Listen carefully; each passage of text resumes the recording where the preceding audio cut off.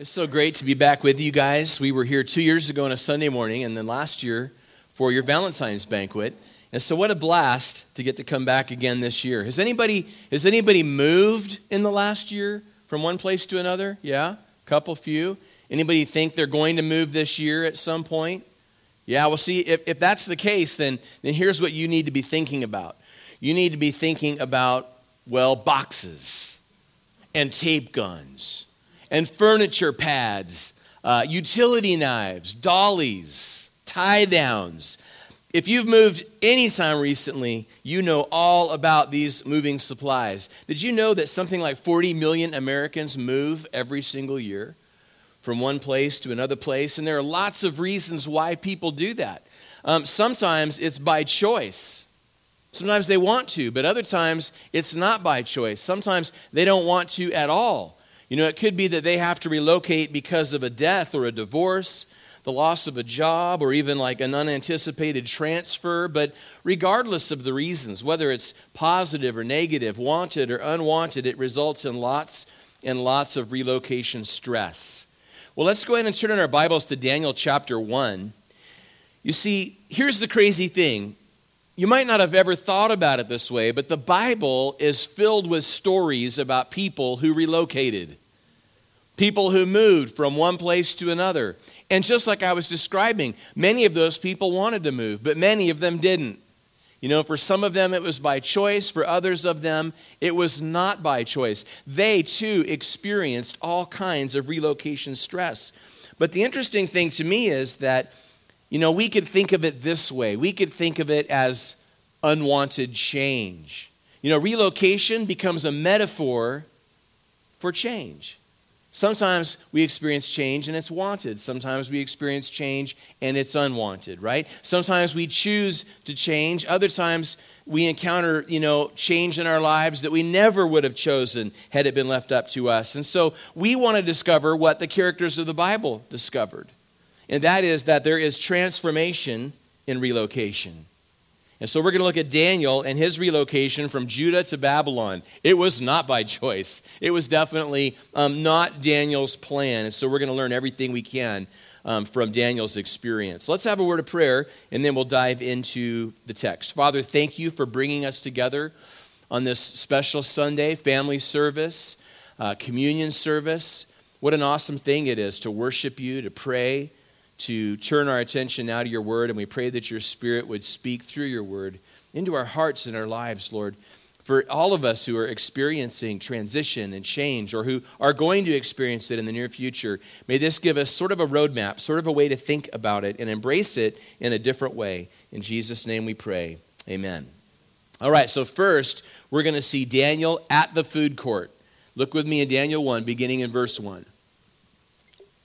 It says, in the 3rd year of the reign of Jehoiakim, king of Judah, Nebuchadnezzar, king of Babylon, came to Jerusalem and besieged it. And the Lord gave Jehoiakim, king of Judah, into his hand with some of the articles of the house of God, which he carried into the land of Shinar to the house of his God. And he brought the articles into the treasure house of his God. Then the king instructed Ashpenaz, the master of his eunuchs, to bring some of the children of Israel, and some of the king's descendants, and some of the nobles, young men in whom there was no blemish, but good-looking, gifted in all wisdom, possessing knowledge, and quick to understand, who had ability to serve in the king's palace, and whom they might teach the language and literature of the Chaldeans. And the king appointed for them a daily provision of the king's delicacies and of the wine which he drank, and 3 years of training for them, so that at the end of that time they might serve before the king. Now, from among those of the sons of Judah were Daniel, Hananiah, Mishael, and Azariah. To them the chief of the eunuchs gave names. He gave Daniel the name Belteshazzar, to Hananiah Shadrach, to Mishael Meshach, and to Azariah Abednego. Now this is 6 centuries before Christ. So whereas we see ourselves as being 2,000 years after the cross, this is like 600 years before the cross. And we read about this attack. Well, there were actually 3 of these attacks. There were 3 different times that Nebuchadnezzar came and besieged Jerusalem and took captives. Each time he took captives. This attack that we read about here in Daniel chapter 1, verses 1 and 2, it is the first of those 3 attacks. And so among those taken into captivity, we have King Jehoiakim. Now, he wouldn't be gone long. Nebuchadnezzar would take Jehoiakim and drop him right back into his place as a puppet king. But Jehoiakim wasn't the only one that was taken. There were others. We're going to talk about those. You guys remember when you were in school and you'd get like an annual or a yearbook at the end of the school year? You know, you'd have everybody's, school picture. You'd have maybe pictures of entire classes. There'd be all kinds of photographs taken of events throughout the year. And sometimes there would be like where you would vote, most likely to succeed, most likely to do this, most likely to do that. You guys remember that? I actually still have like all of my junior high, I guess they call it middle school now. So all my middle school and high school annuals. I mean, they're in a storage unit in Austin, Texas. I haven't seen them in years, but I'm pretty sure they're still there. And when you do look at them, it's kind of fun to look back at stuff like those things that you voted on. I have a pastor friend who was, as a kid, was voted most likely to go to hell. If his feelings were hurt, he got over it soon because he saw that in the same yearbook, his brother was voted most likely to marry outside the species. So, I mean, take your pick, right? And which is better or which is worse, I don't know. But Nebuchadnezzar was trying to find the teenagers voted most likely to succeed. And so, as described in verses 3 and 4, he was looking for young men who were physically and mentally fit. Now, as an aside, you notice in the text that reference to the master of eunuchs? Let's talk about that for just a minute. If you're like me, you have people in your life. They might be family members. They might be friends. They might be coworkers or neighbors, but people who don't take the Bible seriously. You take the Bible seriously, most likely. That's why you're here on a Sunday morning listening to me talk about the Bible when you could be doing any one of 100 other things. But some people don't take the Bible seriously, and one of the reasons why, if you were to ask them, one of the things they might say is that, well, the Bible is filled with contradictions, or it's filled with historical inaccuracies or scientific inaccuracies. Have you heard things like that from your friends, from members of your family? The next time somebody tells you that the Bible is filled with contradictions, hand them a Bible and ask them to show you one. I promise you that 99 times in 100, they have no idea where to find one. They're just repeating something they've heard, something they've read, something their college professor said. But every now and again, somebody will take you to a problem passage. There are some. But I promise you that if and when that happens, if you'll just do a little bit of homework, you'll be able to go back to them with a really thoughtful, well-reasoned response, an answer to their question. But again, some people say, well, my problem with the Bible is that it's filled with historical inaccuracies. And for many years, those kind of people pointed to this reference to a master of eunuchs. They said that there was no evidence that there had ever been any such position in ancient Babylon. That is, until archaeologists found a little something that we call the Babylonian Chronicle. There on a clay tablet, there's a reference to the Rabsaris, which means, you guessed it, master eunuch. So if you were to visit the British Museum, you could actually, look at this clay tablet with your own eyes. Such a cool thing. Well, back to our text, to the flow of the story. Nebuchadnezzar had in mind for these guys a 3-year conditioning program. He was going to tackle 3 different parts of their lives. The first of those was their education. Look with me at verse 4 and see there the reference to language and literature. I've always admired people who can speak more than one language. I think that being bilingual and multilingual is a very cool thing. My wife is bilingual. Miranda was born to American missionaries who were church planting in Naples, Italy. So she spent the first 8 years of her life in Italy. She learned to speak Italian before she ever spoke English. One time she recorded an album in Italian and did a tour over there. Pretty cool, right? Me, not so much. I'm still trying to master the English language, much less move on to something else. It reminds me of when my eldest daughter, Lauren, was in high school and taking high school Spanish. And you know how it is. If you're a parent at the beginning of the year, there's always a day that, as a parent, you get to go and sort of follow your students' schedule and meet their teachers. And so I was in her Spanish classroom. The teacher gave a very short, talk about his plans for the semester, the syllabus, and so forth. Strangely enough, he was obsessed with all things Chewbacca. I mean, not just Star Wars in general, but Chewbacca in particular. He had this bizarre Chewbacca obsession. That was totally irrelevant, but I just thought I would throw that out there because it still strikes me to this day, like, what was up with that? Why Chewie? I mean, but he after his short presentation, he actually opened it up to questions, and it was crickets. It was so awkward. When you're in a group, it's like a large group of people. It'd be like if I stopped to take questions right now, and like nobody is asking a question. And you could hear a pin drop. And then I awkwardly try to prompt you and still nothing. And I awkwardly try once again and still nothing. It was that kind of situation. I should have helped him out. I should have thrown him a bone. I mean, I could have asked him anything just to relieve the tension. And actually, I had a question that I didn't ask. I don't know why I didn't ask him. I wanted to ask him why, after 2 years of high school Spanish, all I can remember is "tú estás loco." I mean, I got a B. You'd think I would remember more than that, but at least that one thing does come in handy every now and then. The Babylonians, well, they were really, really educated. I mean, we know now that they were masters at astronomy and mathematics, and we're not anti-education. I think education is awesome. But Nebuchadnezzar wasn't just trying to educate them.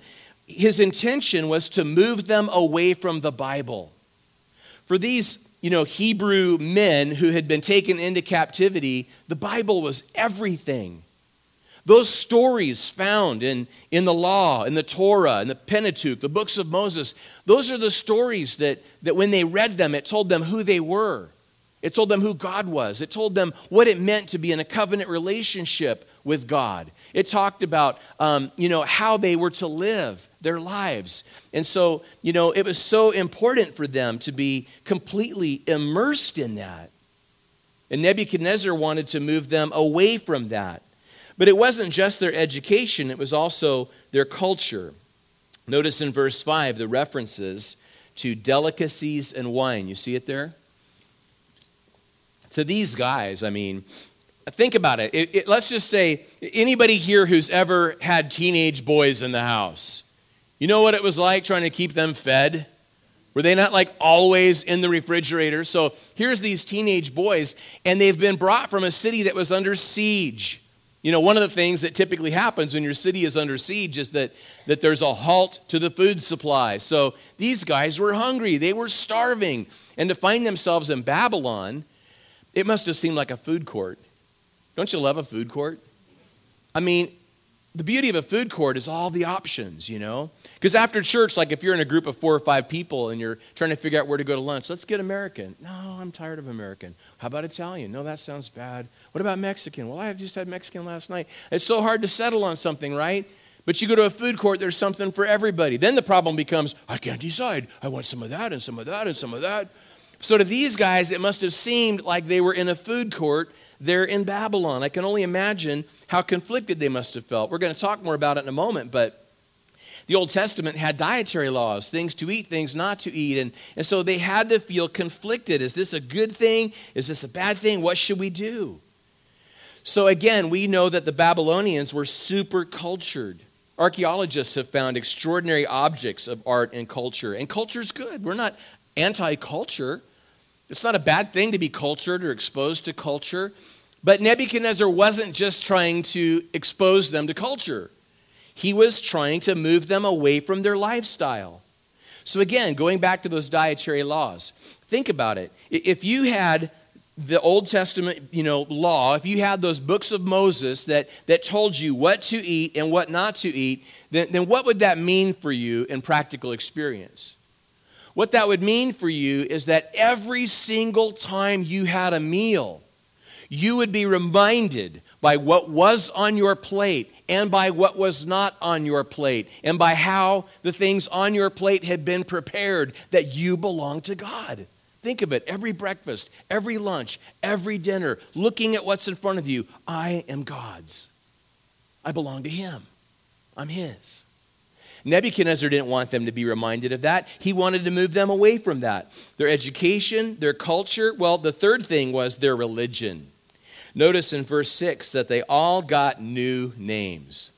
Have you ever wished you could have a new name? Have you ever met someone or heard of someone that you thought could really use a new name?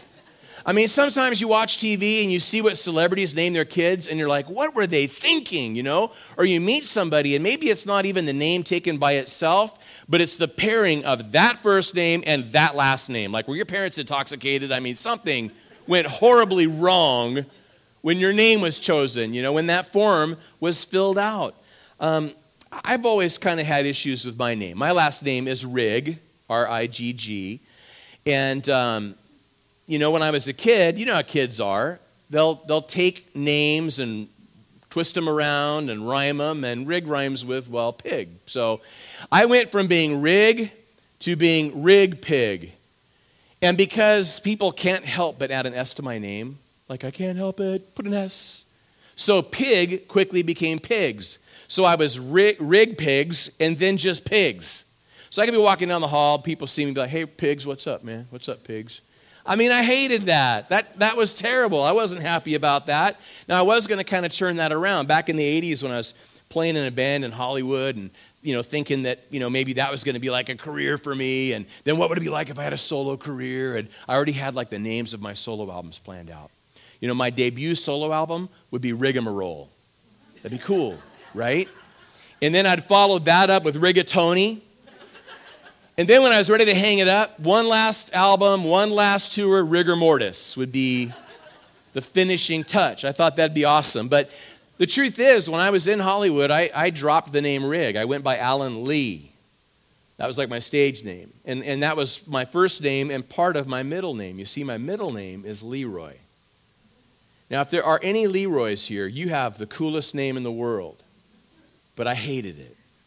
I don't know why, but I hated that name Leroy. Growing up, I just didn't feel like a Leroy. Now, the thing is, I was named for my dad. I'm a junior. So he's Alan Leroy Rigg Sr. I'm Alan Leroy Rigg Jr. I didn't want anyone to know my middle name was Leroy. I would not tell my friends. And if they found out, man, I would never hear the end of it. They'd drop pigs in a hot second, just start calling me Leroy, because they knew it drove me crazy. So I felt this way like my whole life. Now, some years ago, my last opportunity to spend time with my grandmother was the last time I saw her before she went to be with the Lord. She came to visit me in Austin, Texas, which is where I lived at the time and pastored Calvary Chapel, Austin. And so when I was with her, I asked her, like, you know, okay, since I'm named for my dad, like, why did you make my dad's middle name Leroy? And she told me that Leroy was the name of her favorite uncle. She had this uncle whose name was Leroy Lemon. How cool is that? I mean, not just Leroy Lemon. If you're going to be a Leroy, you definitely want to pair it with Lemon, of course. And he was her favorite uncle. And so she named my dad that middle name to honor this amazing man. Well, that alone started to soften me. I thought, you know, maybe I've kind of been a jerk about not liking the name Leroy. And then after she had passed, I was visiting my dad, and my dad had this book that some member of our family, some distant member of our extended family, I don't even remember for sure who it is, but had put a book together. They'd done some genealogical work and had a bunch of old family photos, and I saw a photo that included Leroy. There were 5 or 6 men in this picture. They were all my relatives, and they had formed a band. They're all standing in a picture holding musical instruments and stuff. And now I'm like, man, how rock star is Leroy? Man, Leroy is like the coolest name ever. So it's amazing what a name can mean to us and how we understand it and what we think about it can just change everything, right? Well, so the Babylonians, just as they were educated, just as they were cultured, they were also super religious. We know that they were into polytheism. We know that they were really into astrology. And so you've heard other Bible studies that have developed this. If you want to learn more, it's just so easy to do now. Go home, pull up Daniel 1 on Blue Letter Bible, click on the words. You can see the meanings of the names. But I'm just going to, in real general terms, explain that, all of these guys' original names speak about God, the one true and living God. And all of their new names speak of false gods that were worshipped in Babylon. So see, this is why I say Nebuchadnezzar was trying to move them away from their religion. Just like what I said about the food. Think about this. If all of their names, their given names, spoke of the one true and living God, then every day, every single time someone called them by name, they were reminded about God And they were reminded that they belonged to him and that they had this unique relationship with him and that he had this call on their lives. Nebuchadnezzar, he didn't want them thinking about that. He didn't want them being reminded about that. So the new names are intended to move them away from that. Now, we have an enemy. Our enemy is not Nebuchadnezzar. We only wish that our enemy were Nebuchadnezzar because our enemy is so much worse.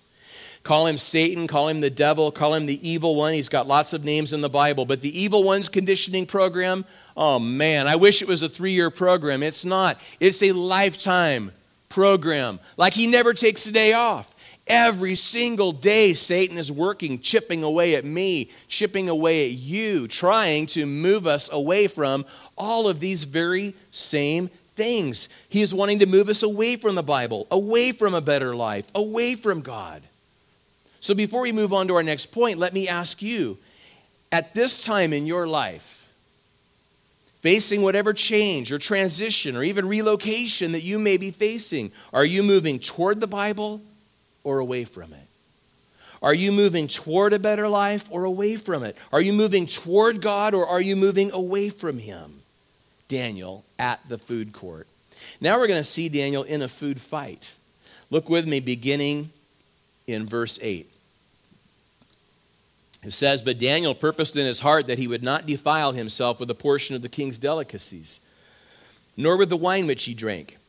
Therefore he requested of the chief of the eunuchs that he might not defile himself." Now, God had brought Daniel into the favor and goodwill of the chief of the eunuchs. And the chief of the eunuchs said to Daniel, "I fear my lord the king, who has appointed your food and drink.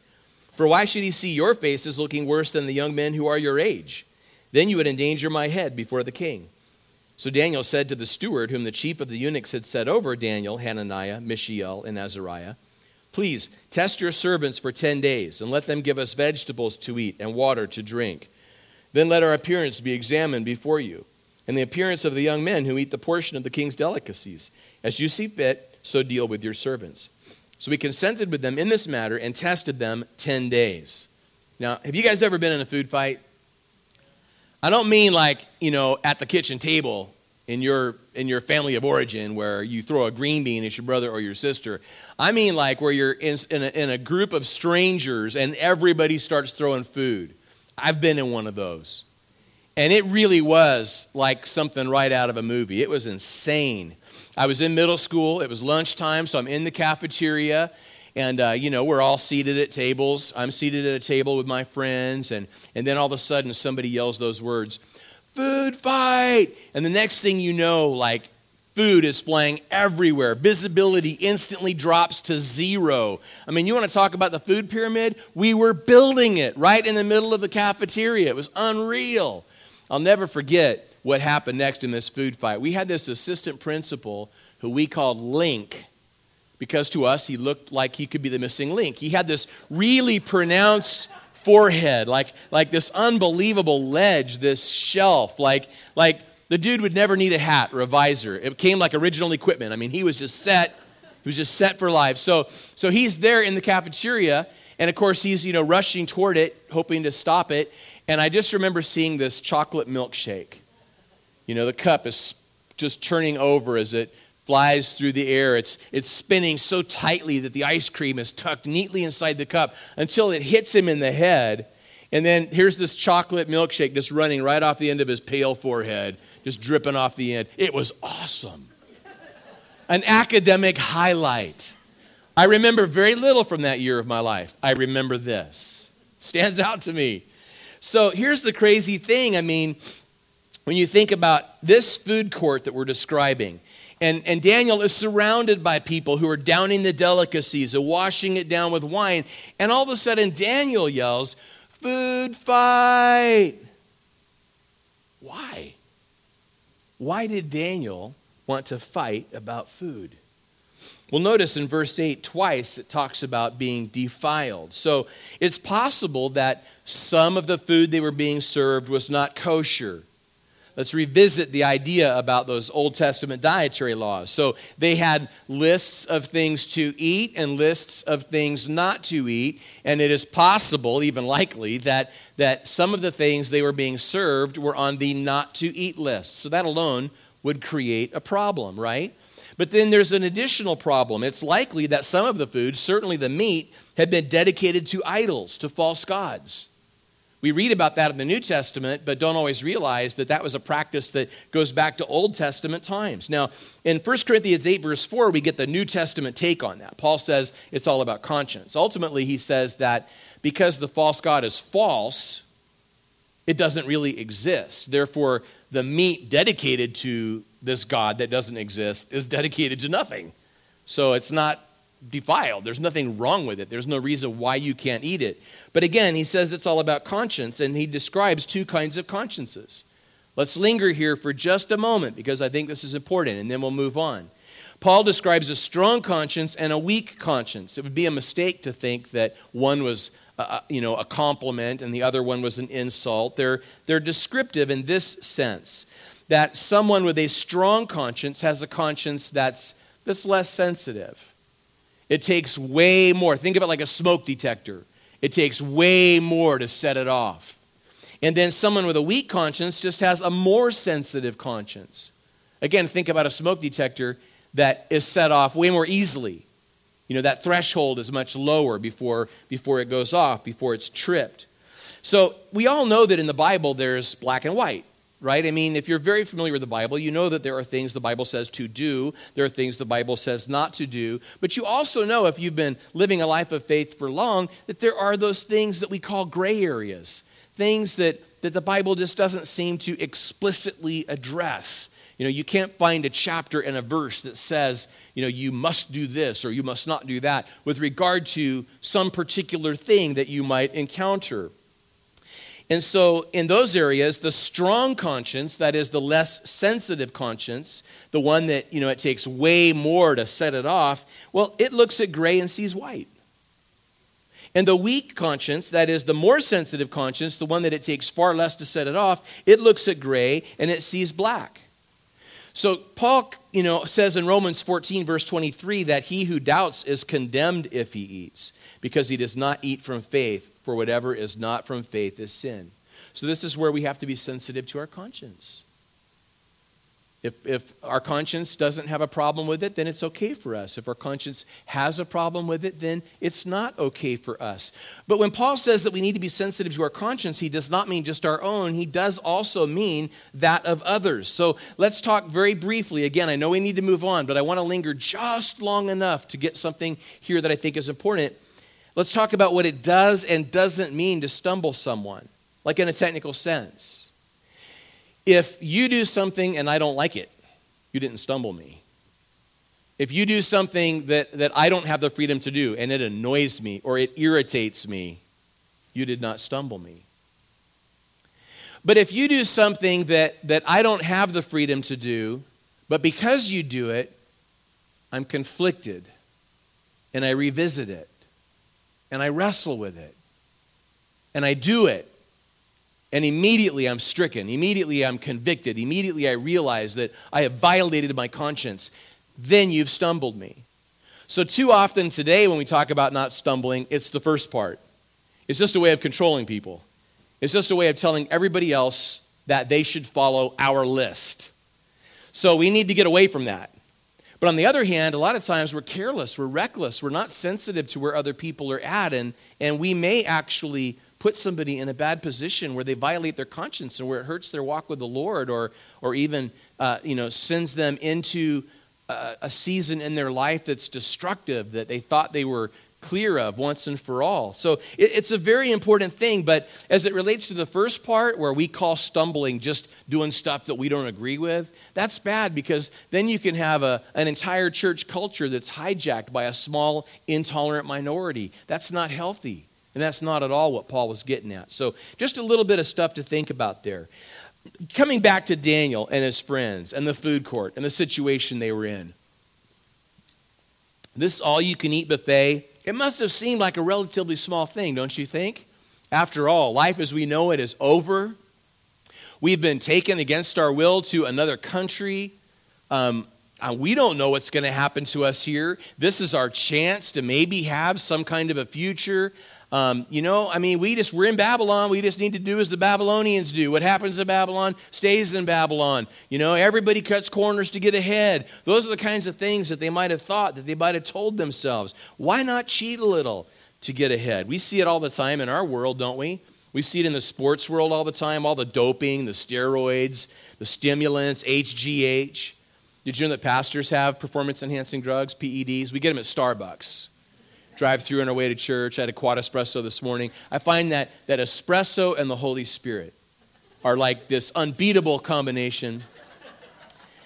But seriously, in our world, corner cutting seems to be the norm, and I'll bet it felt that way in their world too. But notice in verse 8 that Daniel and his friends, Daniel, he purposed in his heart. He had a purposeful heart. To put it another way, he had a heartfelt purpose. What is your purpose in life? I want to talk about doing and being because, see, if your purpose is to do, if what you're all about is doing, like if I'm all about achieving, if I'm all about accomplishing, if I'm all about accumulating, then I'm definitely going to be tempted to cut corners. But let's come over here. If my purpose is to be, if I'm focused on becoming the man, the woman, as the case may be, the person that God has called me to be, if I'm focused on being first, well, then I'm not going to be tempted to cut corners, or certainly not to the same degree. I'm certainly not going to be as likely to give in to that temptation. And you know what I've noticed? I've noticed that people who are all about doing, people of faith who are all about doing, tell themselves that they're going to get around to being. As soon as I accomplish this, I'm going to focus on my personal growth. As soon as I achieve this, I'm going to focus on my spirituality. As soon as I accumulate this, I'm going to start putting God first in my life. And they never do. Focus on doing, never get around to being. But in my life experience and in what I've observed, people who put being first always get around to doing. When they focus on becoming the person that God's called them to be, then what seems to naturally follow right along behind that is accomplishing what God's called them to accomplish, achieving what He's called them to achieve, and so forth. And so I think that there's a lesson there for us to be learned. Well, Daniel and his friends, they didn't just refuse to eat. They could have, right? They could have just been like this. Think about a kid that's like, there's no way they're letting mom get that spoon in their mouth. They're in the high chair. No, it's not going to happen. That could have been Daniel's response, but it wasn't.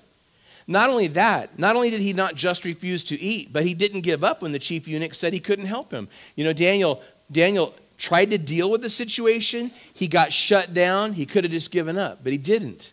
He tried again. He tried another angle. There's this saying that if you're not part of the solution, you're part of the problem. You've heard that, right? And it's so true.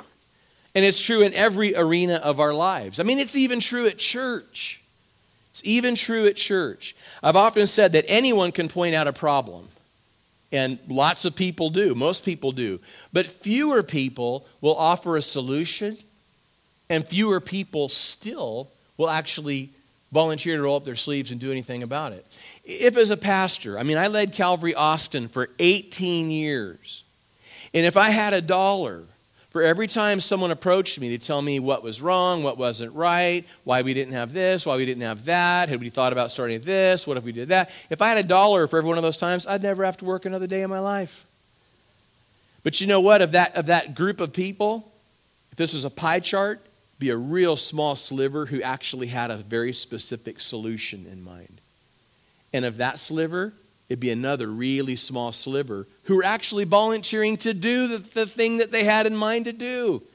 They had great ideas, all right. Great ideas as to what I should do, what my staff should do, what our families should undertake. But they weren't ready to roll those sleeves up and bend those elbows, put some elbow grease into it at all.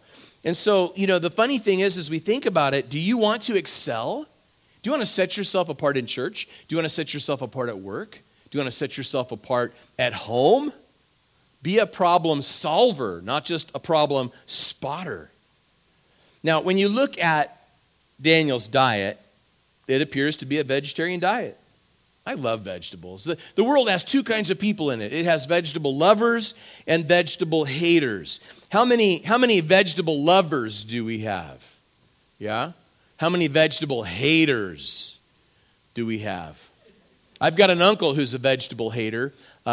He had a head injury some years ago, and as a result, he no longer can taste anything, and he still won't eat vegetables. My aunt's like, how much do you have to hate vegetables to refuse to eat them when you can't even taste them anymore? It doesn't make sense. I am a veggie lover. Like, you're a veggie lover when you love veggies that some veggie lovers hate. Did you follow that? All right, who's down with the artichoke hearts? Oh, yeah, so good, especially just soaked in butter. So good. Am I wrong? What about Brussels sprouts? Oh, man, love me some Brussels sprouts. All right, I'm going to start pushing you a little bit. Hominy. I'm down with a hominy. All right, I'm going to really take you to the edge of veggie loving. Lima beans. Does anybody like lima beans? Yeah, now, a little salt and a little butter never hurt anything. But they are so good. Now, even though I love vegetables, no one has ever mistaken me for a vegetarian. When we lived in Austin, one of our favorite places to go for barbecue is a place called Pokey Joe's Smokehouse. And they had the coolest t-shirt I'd ever seen. On this shirt, it said, "Vegetarian is Indian for can't hunt." That's how we rolled in Texas. Loved that. We got another pastor friend who says if God didn't want us to eat animals, he wouldn't have made them out of steak. I think that's a philosophy to live by. So vegetarianism is not the point. That's not the reason Daniel did what he did. We've kind of touched on reasons why he did what he did. It had to do with the dietary laws and so forth and the meat being offered to idols. So just to throw that out there. Nothing wrong with vegetarianism. This passage isn't teaching us that we must be vegetarians. So we've seen Daniel at the food court. We've seen him in a food fight. And finally, we want to talk about Daniel with food for thought. We're going to pick it up in verse 15. And at the end of 10 days, their features appeared better and fatter in flesh than all the young men who ate the portion of the king's delicacies.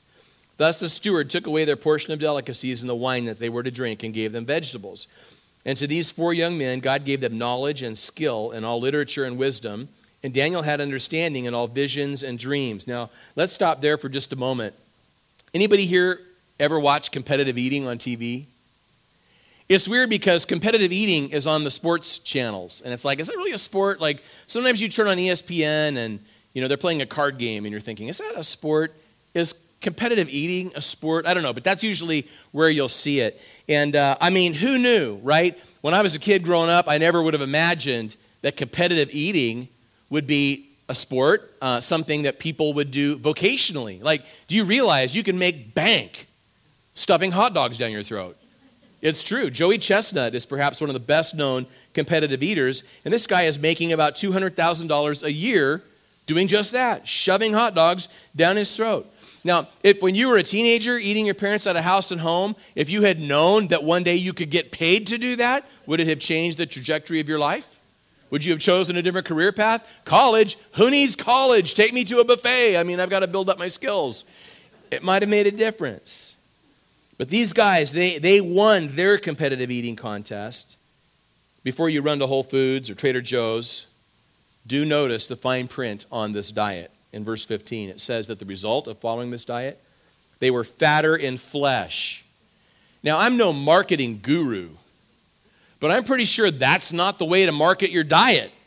I don't think that Atkins or South Beach or Weight Watchers are ever going to adopt as their catchphrase, fatter in flesh. It's precisely because I'm fatter in flesh that I'm, almost always on a diet of one kind or another. But obviously, this has to do less with the gut and more with God. So let's just bring it down for a second. From a purely pragmatic standpoint,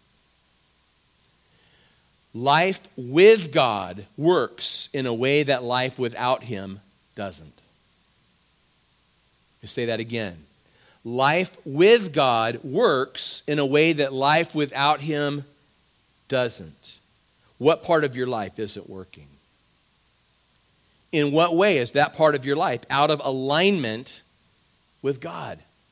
Some years ago, my sister was living in Austin and driving one of those mom vans, and she was having trouble with it. She described the trouble to me, asked me if I would go with her to the mechanic, and so we went and we stood there and described the situation as they pulled her up on the computer.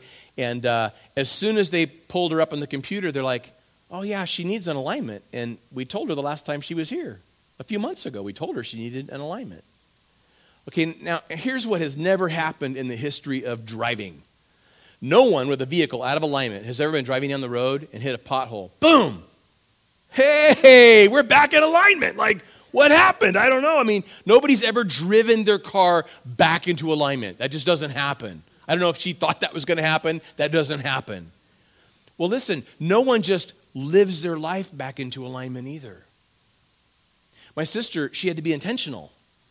She had to take the car to a mechanic. She had to have it looked at. She had to have it serviced. And it's the same thing with you and with me. We have to be intentional. We need to read the Bible to see what it says about a part of our lives. We need to pray and ask God to show us about that part of our lives. We need to reach out to the wise people around us who care about us, who can help us to get counsel and encouragement in that part of our lives. Now, picking the text up in verse 18, it says, "Now at the end of the days, when the king had said that they should be brought in, the chief of the eunuchs brought them in before Nebuchadnezzar.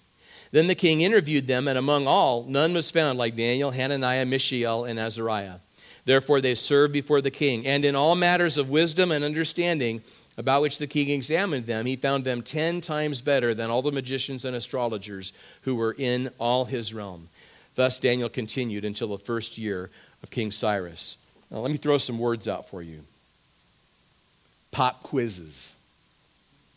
Midterms, finals, written tests, oral tests, fill-in-the-blank tests, multiple choice tests, true-false tests. I mean, how many of you experience PTSD when you hear the words, "Now take out your pencils and your Scantron form," right? I mean, testing can be so stressful. There were some students who were brilliant, but who didn't test well. Testing can be a really awful experience. Imagine if you're these guys. I mean, 3 years have passed. And theirs is to be an oral exam. That's a lot of pressure. Not only that, but an oral exam before Nebuchadnezzar himself. I mean, how much scarier does it get? But you know what? They aced the test. It's so awesome. And notice in verse 21, it says that going forward, Daniel continued. Now, if we continued reading Daniel, let's say that I was going to be back next week and the week after, we were just going to keep working our way through the book of Daniel. Here's what we would discover. We would discover that it doesn't end in a food court. We've discovered that in chapter 3, Daniel's friends would find themselves not in a food court, but in a fiery furnace. And we've discovered that in chapter 6, Daniel would find himself not in a food court, but in a lion's den. You know, the tests that we face only get harder.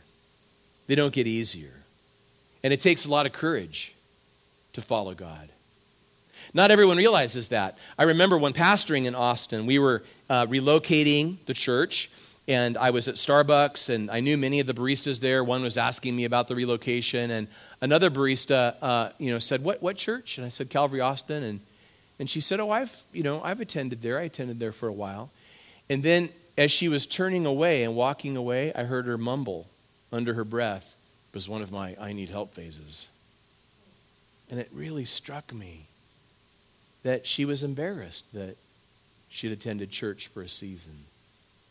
She was embarrassed that she'd been compelled by a sense of need to visit and briefly attend our church. You know, so many people think about faith that way and think about church that way. Sometimes people will even put us down for that reason. Have you ever heard somebody say, well, Christianity is just a crutch? And a lot of times we say it's not just a crutch, it's the whole hospital, man. It's the triage, it's the ICU, it's the whole thing.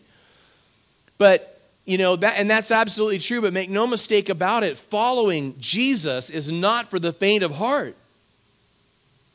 It includes fiery furnaces and lions' dens. If you're going to be a man of God, a woman of God, if you're going to live a godly life, if you're going to follow and pursue God's plans for your life, it's not for the weak, it's for the strong. So the food for thought, well, a lot of times the tests, even the temptation, well, here's the thing. I mean, they're one and the same, because in the same circumstance in which God is testing us to bring out our best, as Warren Wiersbe used to say, Satan is tempting us to bring out our worst.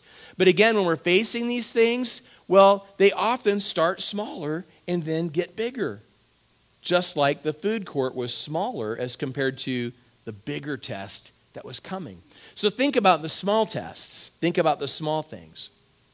How many times in your life and in mine have we faced something and we thought, it's just a little thing. It's just a little tiny, small little thing. It's not a big thing. It's just a little thing. Well, you probably think you know where I'm going with this, and you might be wrong. So let me throw it out there like this. I am not saying that everyone who compromises in a small way will go on to compromise in a big way. I'm not saying that.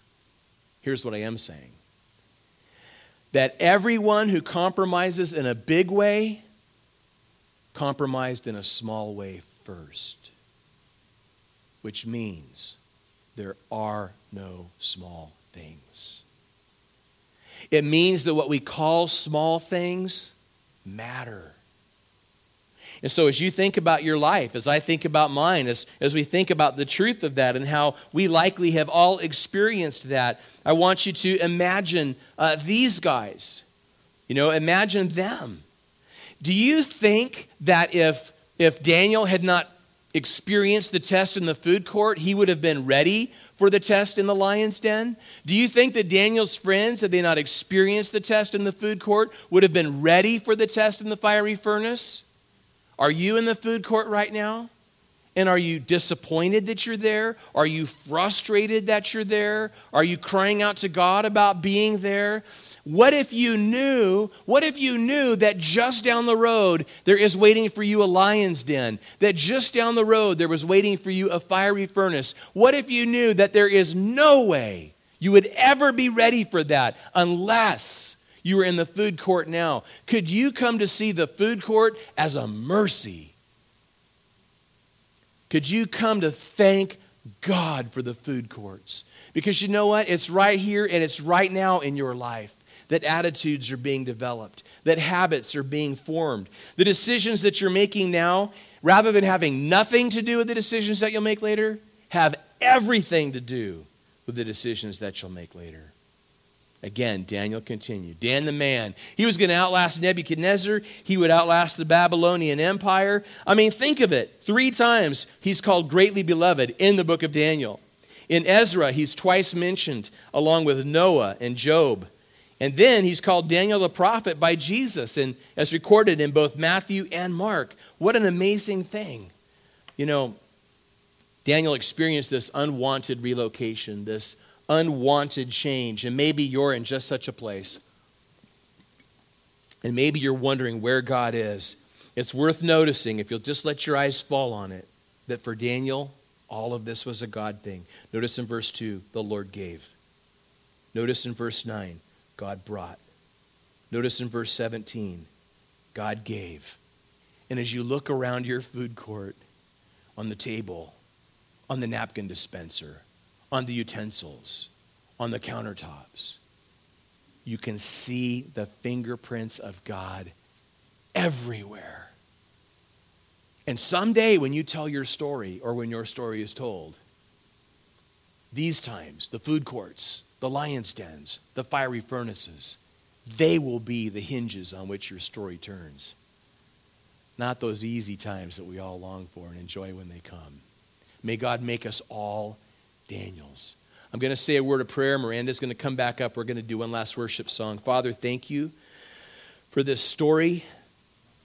Thank you for just the way that it speaks to us in our modern world and in our modern lives, and with the changes that we may be experiencing or facing. Lord, may we have the courage to follow you with purposeful hearts like Daniel did and like his friends did.